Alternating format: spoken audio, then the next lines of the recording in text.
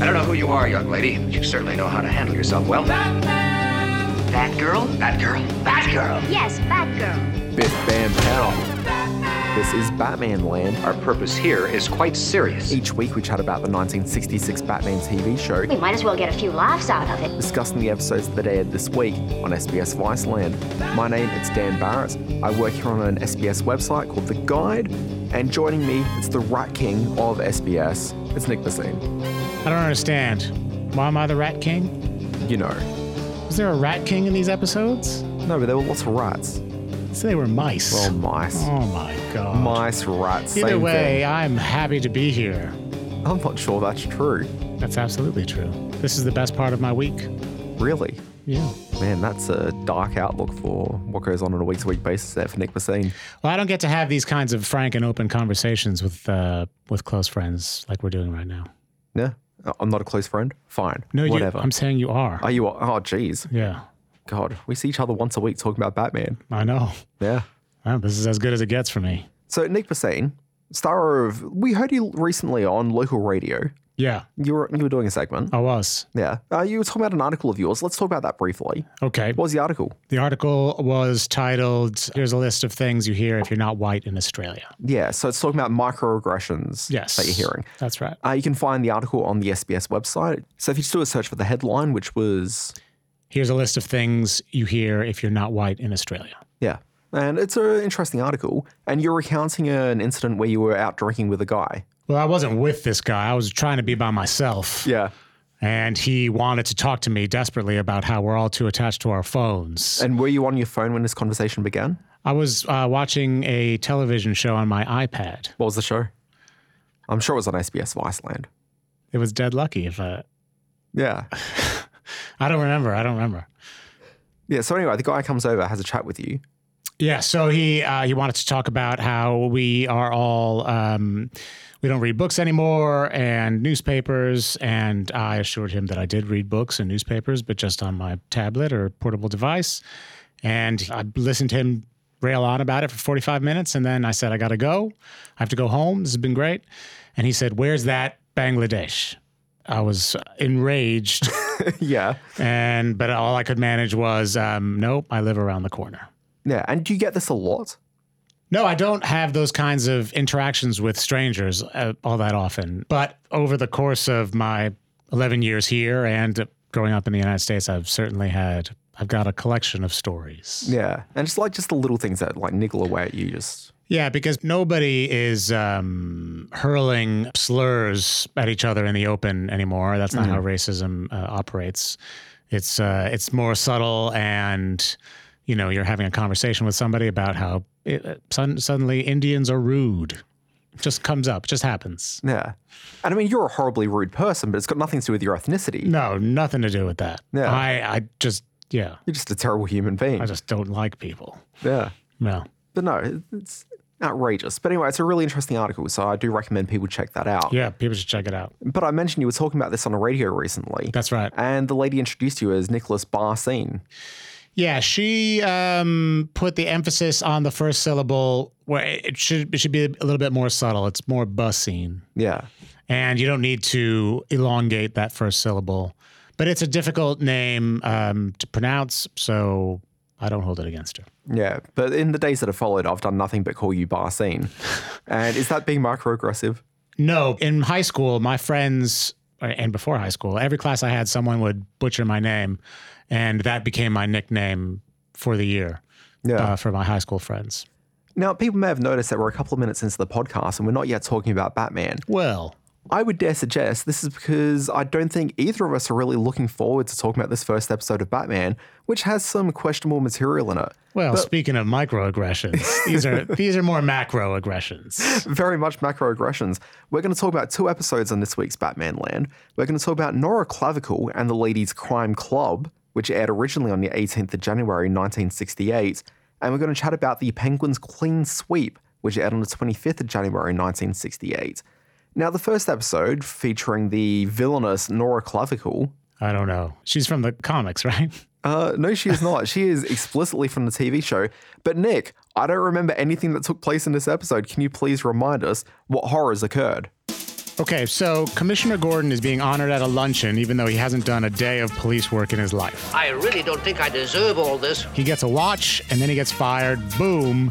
And Nora Clavicle, a woman's rights advocate, takes his place. Taken over by women. Begorra, the shame of it. Her first act as commissioner is to fire Batman. They don't need men in tights or in the police force. She gets rid of all the men in the police force and replaces them with women. Women will finally take their rightful place in the world. Her scantily clad lady goons are able to rob a bank because these lady cops are too busy putting on makeup and talking about cooking. What's that, Car 6? A clearance sale at Arbex.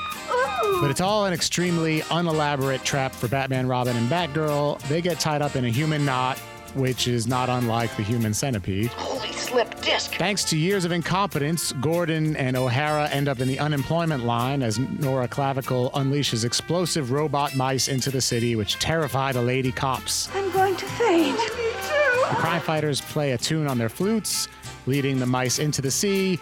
Gordon, O'Hara, and Alfred arrest Clavicle and her assistants. Well, with clavichord behind bars. Chief O'Hara, that's clavicle. Gordon gets a call. The Penguin is back. Commissioner Gordon. Penguin is caught breaking into the mint, but he doesn't steal anything.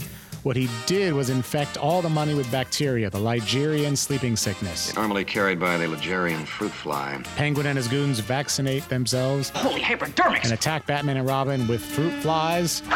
You got one, Batman. People hear about the infected money and start leaving it on the street. Much a moolah everywhere. Penguin sweeps it up, but they can't spend What it. do you mean you can't accept my money? So he unleashes his flies on the city to put everyone to sleep so he can loot the city. Batman, Robin, and Batgirl and Chief O'Hara pretend to be asleep and then beat the hell out of the Penguin, who gets the sleeping sickness. I've been tricked. Some people named Calamity Jan and Frontier Fanny and Shane are up to something in the prison. And of course, the Vietnam War rages on. Now, Nick Barsine, Yeah, yes. Present. present. Nora Clavicle. Let's maybe start there. Can we start the rampant sexism counter? Get a little ding every time something horrifying happens. If we try that, our producer, as he's trying to audio engineer this thing, is going to get so sleepy, he's going to have effectively like a Ligerian sleeping illness. Or maybe we can have a background noise where you hear SBS's charter being crumpled up and thrown into the trash. Yeah, now this is an episode which, I'll be frank, left me a little bit uncomfortable. I was less uncomfortable than just utterly bewildered.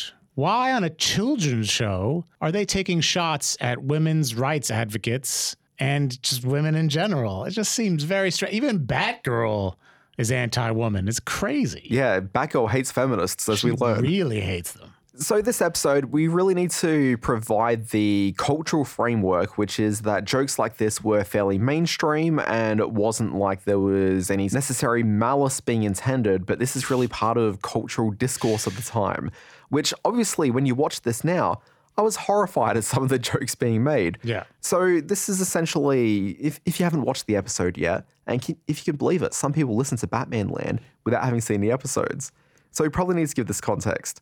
What we've got here is a villain named Nora Clavicle. Now, she's supposed to be a parody of Gloria Steinem.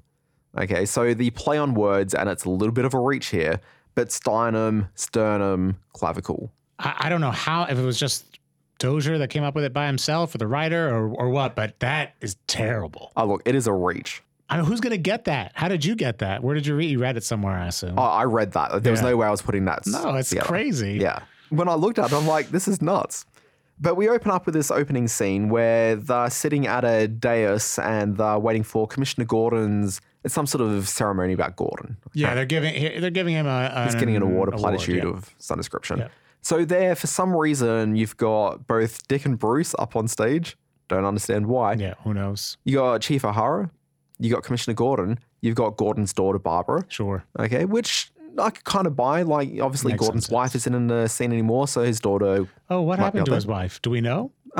Actually, that's a good point because she was around in earlier seasons. That's right. They always complained. He was always complaining about her. Yeah, but ever since Barbara moved into town, he hasn't mentioned her once. Yeah, it's an award ceremony. You'd think his wife would be there. Anyway, maybe she's passed away in between seasons. Or maybe she just left him because of his incompetence. Maybe. Barbara Gordon's there. Yep. Mayor Linseed is there. And also, each of these people have a nameplate in front of them with their full name, first and last. until you reach the mayor's wife, Mrs. Linseed, and her plaque read, Mrs. Linseed. Yeah. Anyway, Mrs. Linseed... No first name for her. No. Clearly very upset about the way that she's been treated in 1968 society. She's gotten quite supportive of Nora Clavicle, an outspoken feminist. Yep. And she has declared that the mayor needs to make her the new commissioner of police. Right. Her being Nora Clavicle. So Nora Clavicle ends up replacing Commissioner Gordon. Now, in Makes the mayor's total defense, sense. in the mayor's defense, he had no other choice. Mrs. Linseed wasn't going to do his washing for him anymore or cook for him. What else could he do but listen to his wife's demands that she'll start doing that again if he replaces the commissioner of police? Yeah, that's right. He said he hadn't eaten a decent meal in a very long time, and his clothes were unwashed. What other options does the man have? And I thought it was fascinating that he ends up explaining to Commissioner Gordon, the man who just had his entire livelihood stripped away from him, and Gordon's like, you know what? I understand. I get it, brother. I mean, it's remarkable how easy it is just to get rid of the commissioner. I would think you would have done it a long time ago because he's horribly inept. He's terrible. All he does is call Batman. But yeah, I guess he kind of takes it lying down. Now, Nora Clavicle, when she comes in, she actually starts doing things that to me seem like exactly what you should be doing in Gotham City. Her first act, replace Chief O'Hara. There's a positive move. Yeah, very good idea. She does replace him with Mrs. Linseed, which is maybe not necessarily the most ethically sound choice to be making. I suppose, but it's an upgrade nevertheless. Absolutely an upgrade. Next positive thing she does, gets on the phone to Batman and Robin, says, hey, look, guys, don't need you around anymore. Cuts the bat line. You know, no more Batman and Robin's connection to the police department. Positive move, I'd say. Fantastic. Yeah. Next move takes care of the equality issues with the Gotham City Police Department, where I haven't seen any female cops yet. Basically, just ends up hiring a whole bunch of females to get out there and do some cop work. Yeah, the representation goes way up. Suddenly there are female cops. Yeah, these are all positive things. That's pretty positive. And then it takes a turn. It takes a massive turn. Here's the thing. The episode presents the fact that you've got all these women hired as cops, and they're not very good at their jobs because, as the show posits, not the way I would phrase this, but as the way the show posits, because they're women, they can't police properly. They're doing lipstick instead of stopping bank robberies. They're talking about sales. The lady who takes care of like police dispatch, she's more focused on the sales that are taking place and directing people to that rather than to the police work that needs doing. Do you think that the perspective of the show is that women are bad at all jobs or only serious police man jobs? Look, the way that the show seems to present it is that women are bad at serious, important, male-oriented jobs. Barbara's a librarian. Yeah, and she's seen as someone of whom is good at her job, and her colleague is also a woman, and both of them seem like they're running the library perfectly fine. But other than that, are there any other women with jobs on this show? Look, they're usually just sort of seen as like sales clerks and like other sort of traditional sort of female jobs. It's very rare that you see like a bank teller that's a woman. It's very rare that you see like a doctor who's a woman. Yes. Like none of that happens in the show. Yeah. Although we did see a scientist, and I don't think you were there for that episode, Nick, but we saw a scientist and she was working, I think it was a Riddler episode as I recall, but she was working there, except that scientist, while she was a woman, she was also wearing an incredibly short miniskirt, which didn't seem like the most professional. Like a lot of scientists at the time. Like that stuff was so over the top and crazy. I mean, it was an obvious problem, but there were also this weird attitude when like Alfred would say, when the new commissioner called, Alfred said, it's her. And there was just this, it was just dripping with misogyny. Yeah, every character suddenly became an MRA dude. Yeah, it was very strange. And I think Alfred at one point says, we men are counting on you to Batman? He did say that. What is he talking about? I mean, clearly the normal thing to have done would have been to this woman usurps the police department and she's a criminal and she wants to steal a bunch of stuff. Why would only the men want her out of business? It's crazy. It's completely nuts. Now, when it comes to the show's defense slightly, now the show never... Content warning. No. Trigger warning. It's going to be fine. It's going to be okay. The show never frames it this way, so this is me inferring way too much onto it. But I would dare suggest that if you're going to hire a whole bunch of people to suddenly take over being police officers, you're probably not necessarily getting the brightest and smartest people out there. So the fact they're not responding to the crimes may not necessarily be an issue of gender, as much as the fact that they've not gone through police training. But I would suggest that even your basic beat cop, if they're going out there on day one of their police work, if they haven't been through the police academy, and we know what sort of hilarity takes place at the police academy, but if that hasn't happened, then there's more than likely the idea that they probably wouldn't be putting on lipstick instead of stopping the crime. So your theory is that they have pulled these women out of some scenario where maybe that is all they know is lipstick, shoes, cooking. Possibly. And made them police women. And so naturally, they might not be talking about stopping crimes. It might just take a couple of weeks for people to settle into their new roles. Okay. Please. Zip your lips out your butts to the seat. Listen hard. But the show, I'd also like to stress, does not frame it that this is a possibility. I am just maybe saying... You're being off the charts charitable. I am being the show astronomically charitable to the show. Which I think it's nice that you have that impulse. I'm a half glass full kind of a guy. But you've probably never been more wrong in your life. Oh, no, I know for a fact that I am completely wrong. Much in the same way that Nora Clavicle, of whom purports to be a feminist, I know that she is wrong by dressing her goons in scantily clad evening wear. How about that? What's that about? And she's wearing a suit or something, right? She's very appropriately dressed. She's wearing professional wear. Why does she need to be adorned by that kind of... Why does that have to happen? It doesn't make any sense. I think it does make sense because of the misogyny of the producers of this TV show. Okay. Were we aware of some 60s stereotype that women are afraid of mice? Or is that just a general women are afraid of bugs and... I think that's what it's supposed to be. Okay. Now, while I have to say I was completely aghast at the episode up until the mice part came in, when the mice came in, suddenly I had a flashback to watching this as a kid, and I remembered you remembered it. I remember the flute gear that takes place towards the end of the episode. And I actually really do like the staging of the scenes where you've got Batman, Robin, and Batgirl with the flutes. And because we regularly see them at the wharfs on this show. But instead of going to that same bit of set dressing that they usually have for that, they created this sort of weird conceptual idea of what the wharfs look like. It's all black and white lines. And it was a crazy shift in tone. It was a crazy shift in tone, but it was a welcome shift in tone. To get away from the misogyny. Look, anything that breaks that up, I think is really quite beneficial. But I kind of like just that visual aesthetic of the black and white. I thought that was kind of fun. Yeah, I can see the fun side. I just didn't understand why it wasn't an exterior shot, why they had to create it that way. They were just being stylistic. It was like an Oscars musical number in the 70s or something. Yeah. It was very strange. And they're very animated when they're playing the flute. They get really into it. Very committed as performers. I love the moment where you've got that one last robot mouse thing of which won't go into the water. So Batman gets down low and, encourages him out. So strange. It's a very strange show. It's one of the few times this season that I think the show's done something interesting and conceptual. And for that, I want to celebrate that. The rest of the episode... Well, the rest garbage fire. It's also conceptual. I mean, this there's some concepts. Yeah.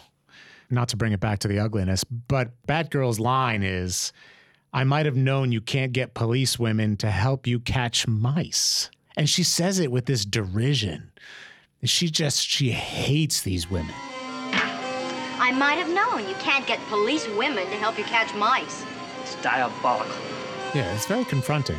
What other shows at the time would have been so, forgetting that this is supposed to be a children's show, but would have been so obvious? Like even was Bewitched this sexist? Well, like Bewitched was immediately what I was thinking of when you just mentioned that. And I think about like your Bewitched, your I Dream of Genies and all that. Conceptually, you rub the lamp and the scantily clad lady jumps out. But. Yeah, but even then, it kind of, and look, I'm going by memory. I don't have a complete recall over all the episodes of I Dream of Jeannie. But even that show was actually fairly progressive in giving her own sense of agency. Like the men are the goofballs, right? They're the men just were kind the goofballs. Yeah, they walk like that around Roger Healy guy. Yeah. So yeah, I can't figure out where to put this into the culture. And I think it just goes along with the anti-progressive messages that the show has had over the years. Yeah. In terms of war, hippies. I have to say, when we reached the end of the episode and it segues over to the Penguin, I was pretty excited to see that we're going on to a brand new episode. Yeah, well, Yeah, it was nice to move past that sordid business. Yeah. Now, I have to say, this is probably not necessarily one of the worst episodes of season 3 by any means. No. It was kind of fun. I think Penguin had a lot of great lines. I think it was probably one of the better episodes, in fact. Yeah. Now, this is an episode which we're saying goodbye to the Penguin. Yep. We don't have Burgess Meredith back on the show as the Penguin, but interesting piece of trivia, not the last time that he played the Penguin on screen. Burgess Meredith, he actually made an appearance in the TV show The Monkees, in the episode Monkeys Blow Their Minds, and he played the Penguin in just an uncredited cameo. Just to come on as the Penguin? Yeah. Was Batman there? No, just Burgess Meredith as the Penguin. Yeah, sure. It's the Monkees. I don't mean to break up your flow here, but I recently watched the first Rocky again. Yeah. Burgess Meredith is great. I've never actually seen him in a movie before, except for obviously the 1966 Batman movie. Yeah, I haven't seen any of the other stuff. But he did a whole bunch of stuff in the 40s, but I haven't seen any of that. Anyway, Rocky is great. Yeah, it's one of these things I've always meant to watch. Like, I have seen parts of Rocky. You've never seen Rocky? I've seen parts of it, but I've never watched the full thing. Oh my God, it's a great movie. Really holds up. I hear good things. But at the end of the last episode, we found the Penguin giving Commissioner Gordon a call, asking if he's ever heard of the lethal Ligerian fruit fly. Yeah, why is he tipping off the commissioner to his plan? Yeah, it seemed like a weird phone call to make. Yeah, it was. It was very odd. Yeah, but in the first scene of the first episode of the next episode, you see him rocking up at the Gotham City branch of the Mint. Yep. The Federal Mint. He is believed to be up to some sort of shenaniganry, but maybe he's not. I'm going to posit this question as we discuss the full episode. Did the Penguin actually do anything wrong in this episode? Well, he infected money with bacteria that puts people to sleep. Yeah, he did. How do you infect the city if the fruit flies can't actually survive at the temperature of 45 degrees? Oh, just because you didn't succeed. I mean, you can be tried for attempted murder. Well, there's an attempt. Yeah, exactly.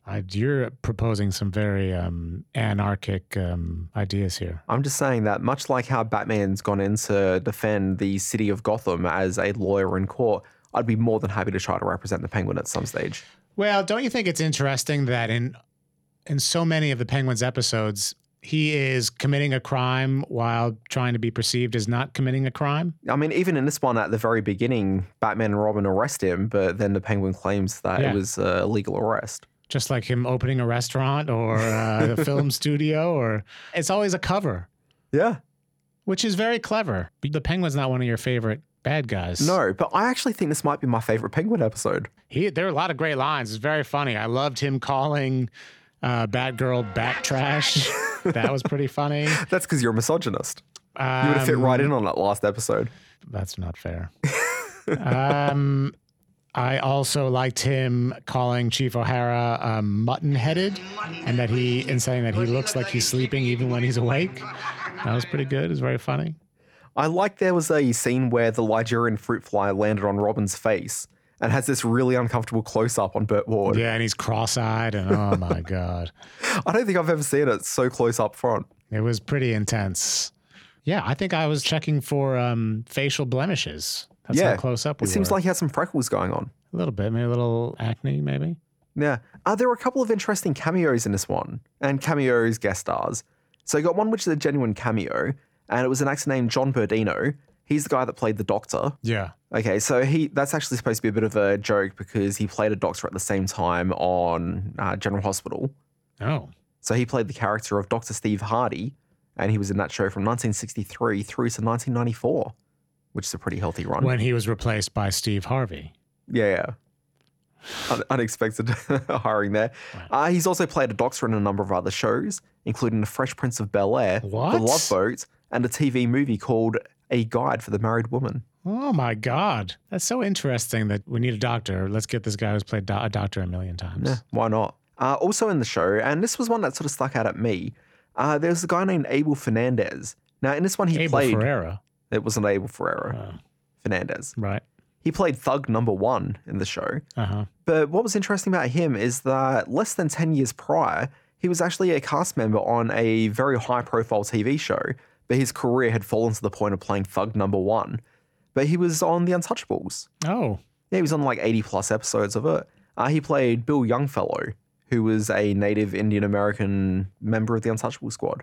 Oh, really? Now, his character is actually based on a real-life Untouchable who went by the name of William Jennings Gardner. Oh, cool. Wait, so is the Untouchables, the show, more true to the real story than the movie? Okay, so what happened was just before Elliot Ness passed away, which I think was about 1957, he released a autobiography. I think he co-wrote it. I don't think it was like he actually penned the whole thing. Because Elliot Ness, after he had been in law enforcement, I know he tried to become mayor at one point, but he wrote this autobiography and he died just before the book got released. But that book served as the inspiration for the TV show. And then I guess technically the movie, but the movie I think is more a bit of an homage to the TV show. So it's about the idea of the show rather than an actual strict adaptation. Okay. But over the course of the real Untouchables, were there people that came in and out, or was it the same group of people? I think it was like a revolving group of people. Okay. But there were about 13 Untouchables apparently. Whereas in the movie, it's more like 4 or 5. Yeah. Yeah. Got it. Okay. And the movie, it's really just a team of 4 of them, including Elliot Ness. Yeah. Okay. So the actual scheme of the Penguin seems to be to create the false panic that there's something wrong with the money so that everybody tips money out and just throws it on the street of Gotham, which to me is maybe a bad thing. If I found out I had infected money in my wallet, I would maybe get a plastic bag out and put the money in that and have it put aside somewhere safe. Because I would think that if you're just throwing it out on the street, you're maybe just spreading the disease. Yeah, from an outbreak perspective, it doesn't seem safe. But also, no one's reimbursing you for that money. I mean, that's the other thing as well. You're just kind of throwing away your money. And Batman has pretty much been the guy out there saying, hey, look, throw your money out. He got the people on the radio to start broadcasting that there's problems with the money. That's socialism, Batman. Here's what I think's really going on. Bruce Wayne, fair bit of cash to his name. If he gets everyone else to throw out their money, does the value of his money not go up? Yes. Isn't that be a deflation?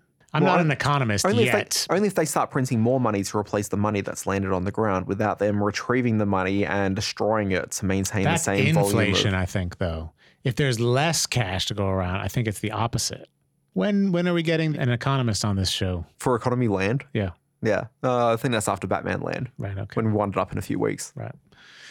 Another favorite moment of mine this episode is when Bruce Wayne is calling those people overseas and he's shouting into the phone. I guess that's what you used to do when you called overseas. Just to shout because they couldn't hear. I mean, that was very funny. I mean, lines aren't as good. But I would think you would more enunciate rather than just shout. But look, absolutely. I think it's probably important to really consider with this episode as well. It's got a strong anti-littering theme. And we are introduced to this right at the beginning with Barbara being elected chairman of the Gotham City anti-littering campaign. Gosh, yes. Yeah, clean city is a healthy city. Very much so. As Dick says. So Nick Bassine, let's maybe sum this up. This episode of Batman, I'd say pretty good. Yeah. That second episode, yeah, definitely. And this season is definitely a mixed bag of episodes, but this is... It's been uneven. This was a highlight, absolutely. Yeah. Almost a return to form. Absolutely. I really enjoyed that one. Nick Bassine, let's maybe wind this thing out with the lessons that we've learned this week from the Bright Knight himself. What did you take away from Batman? In addition to learning that Alfred is a secret men's rights activist, I also learned that in cooler weather, Ligerian fruit flies will perish and can infect people. Yeah. Gotham's 45 degrees. Fahrenheit. Yeah. Do you know what that is in Celsius? It's very confusing to me. Okay. I think it would probably be around 17. Yeah. It'd be a chilly morning in Gotham City. A chilly morning in Gotham City. Nope, I was wrong. What does it work out to? It's 7.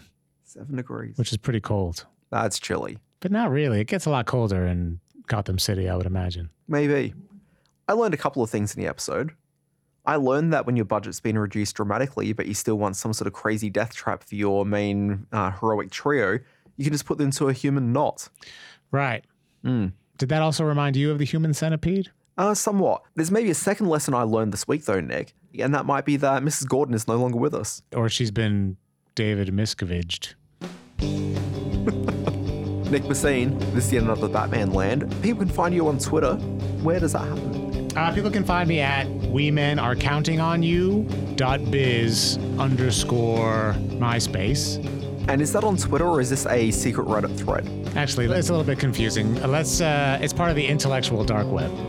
But let's just go with at Nick Bassine. Intellectual dark web. So that's where lots of people are making very racist, sexist comments, while with like leather patches on their elbows and also commentary about the TV show Frasier. Leather patches? I don't know about that. What's the leather patches? Isn't it leather patches that people usually sew on, like those professor jackets? Oh, professors. Yeah. On the intellectual dark web. But there are professors who have elbow patches that aren't on the intellectual dark web. If people want to find me, they can find me on Twitter at the Dan Barrett. If you're enjoying Batman Land, please leave reviews, helps people find the show. Also, Nick, I'm not sure if you've noticed, we are right near the end of this series. Yeah, it's terrifying. We have a precious and limited number of episodes left. 3 more. Yeah. I'm nervous. Folks, strap yourself in. Next week, we see the return of Shame. That classic Batman villain. He's been in it once before. I don't think you were on those episodes, though. Yeah. But yeah, we're going to talk about Shame. We're going to bring in our good friend Ben Ewan. He's the channel manager for SBS and previous Batman Land guest. Classic guest. Yeah. Huge Batman fan. That's right. He has Batman pajamas. He very much does. And I assume he'll be wearing them into the studio. Hey, will you promise me something? Even when this show is done, will we still get together and talk about Batman? I just assumed that was going to happen. Okay. Folks, until then, same Batman Land time, same Batman Land channel. We'll see you next time.